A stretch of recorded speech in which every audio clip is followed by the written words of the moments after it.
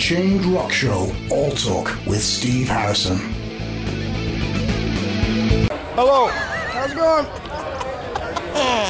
Awesome. Gate crashing the interview with Super Lemon Sours. It's good. Pretty fucked up. It hurts. I could cry. Here we are, Download 2019. Talking to the guys from Cane Hill. How you doing? What's up? How you doing, bro? Living life. I'm about to start tripping. This was a good move. I'm gonna start hallucinating. Indeed. Oh, you're gonna. Sour's gone. The sour's gone. That's it. It's all good. We're here. We can do an interview. What's up? That first 30 seconds. What a rush. Oh, indeed. So, you guys, from back in the day, I know you get used to seeing lots of ugly English faces every time you come over, but hey, your first ever show over here back in the day, slam dunk, and then talking in that little room upstairs. Goddamn slam indeed. Main stage Download Festival. It's pretty cool. Yeah. Pretty cool.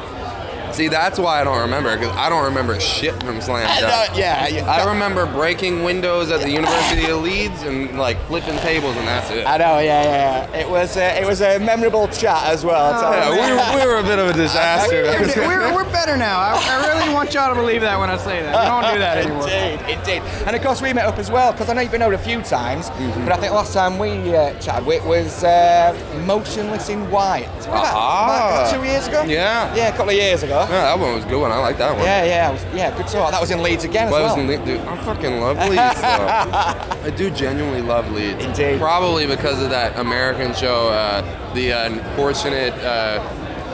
I don't fucking know. Whatever. Increasingly poor decisions at Top Market. Right. Because my family's from Leeds. So, how are you guys anyway? Kill the Sun. Killer. You like it? Oh my god, yeah. We're playing the shit out of it on the station. I am, definitely. Man, people say the craziest things are like, yeah, I fucking work out to it, yeah, bro. What are you talking about? You cry while you work out? Same. Yeah, gotta be done. So, there's been a lot of love, sometimes a bit of a polarized view on it. I think you either love it or you hate it. I think there's... It's all good. It's the sour bit. There's a English pig. That's all right. Sorry, we're French, dude. We're French. I think Kill the Sun had a lot less hate than we expected, though. Yeah. You know, because you have a heavy band put out a soft thing. It's But a lot of people really like it, though. We're pretty good at music, so. Yeah, absolutely. So, what's been happening with you guys then since the release of that? Touring, writing. We've been working on our next record since before that even came out. That's pretty much all we do is tour and write. Yeah. So there's not much more fun to that question. Yeah, I did. Well, of course, I mean, obviously releases I suppose technically as an EP, but is that the sort of future that you see for Cane Hill, or is it like you're still into the let's do full albums? Maybe like one song will be the equivalent to like Kill the Sun, like that track specifically. Yeah. But I don't see LP3 being a lot of that. It'll probably be more, distorted and, normal Cane Hill, so to speak. I think definitely in the future we'll do another Kill the Sun EP. For sure. Like part 2 and a part 3. Absolutely. It's opened the door for us to kind of do whatever the fuck we want, really. Right. Yeah, exactly. And I suppose in that sense of maintaining that sort of control and direction, obviously, it's important to every band, every artist to maintain that. Sometimes, though, not always easy. Right. But I think the fun part about being us is that we kind of have built throughout our entire records, like the ability to do whatever the fuck we want. I think it's not a new thing. People, they were taken back, but they weren't like super taken back because we have songs like Strange Candy and stuff. That's like, Strange Candy is literally from the 90s, So, we've built this for a while. Yeah, indeed. It's like, this is Cane Hill, take it or leave it. This is That's our opinion. Yeah, absolutely. So, in terms of that, constantly touring, constantly writing, does that mean you've got like a shitload of ideas just waiting to sort of burst out? And me personally, I have a ton of inspiration for LP3. I know the other guys do too. They're not here right now. But dude, we're trying out some new tunings. We have some visions for some structures that we want to lay down. We're itching to get home and try. So we've got a pretty deep well.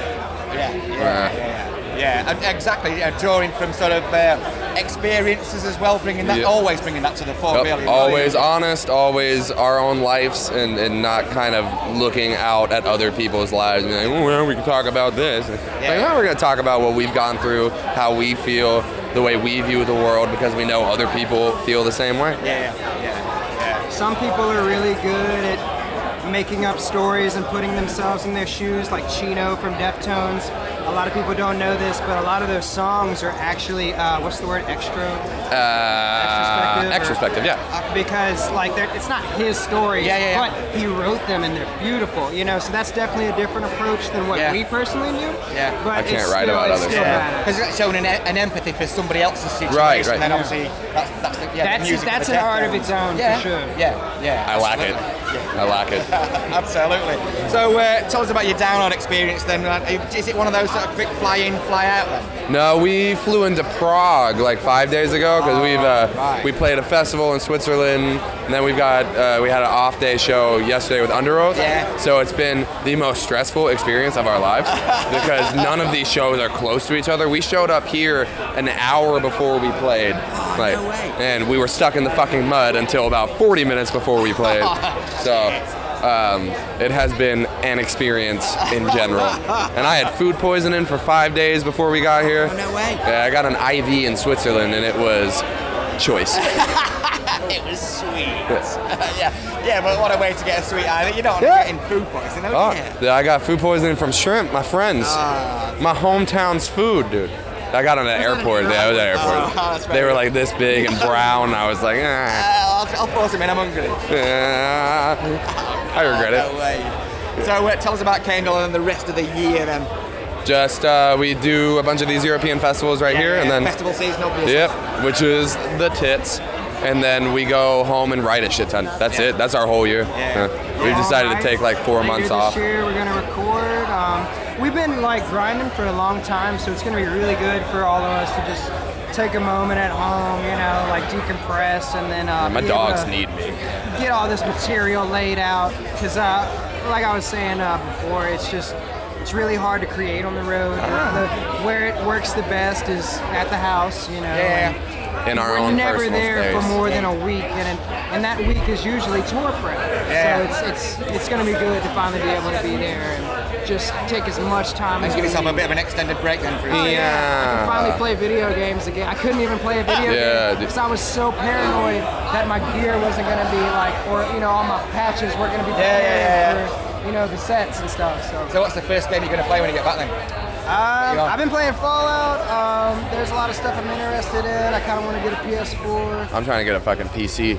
I want to get back on my Counter-Strike game. Oh, right. Yeah, are you like a 3-screen kind of guy then?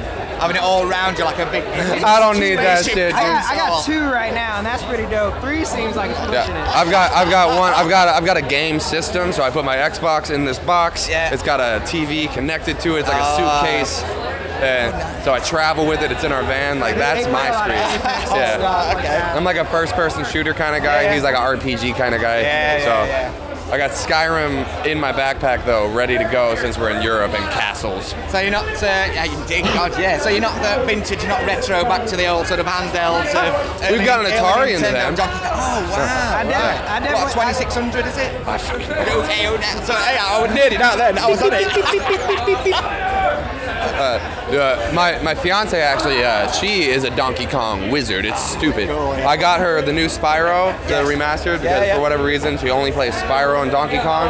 And she was playing Donkey Kong in front of me on my Super Nintendo, and she's hitting every single secret passage without even thinking about who the fuck are you? Get out of my house. Get out of my house. You're making me look bad in video games. And Felicia plays a shit ton of Skyrim and Fallout with you, huh? Yeah, I didn't. When I first met her, I did not know that. She's really badass. My girlfriend. Yeah, what? Found a bunch of women who love video games. Pretty nice. That's the move. Definitely sorted. Listen, guys, I know you're busy now with the rest of the press tent, the noisy hub that adding to the ambience, but always a pleasure chatting to you guys. Thank you so much. Thank you for having us. Get your asses back over here sometime soon, and we'll catch up again. Yes, sir. Hey, cheers, guys. A pleasure.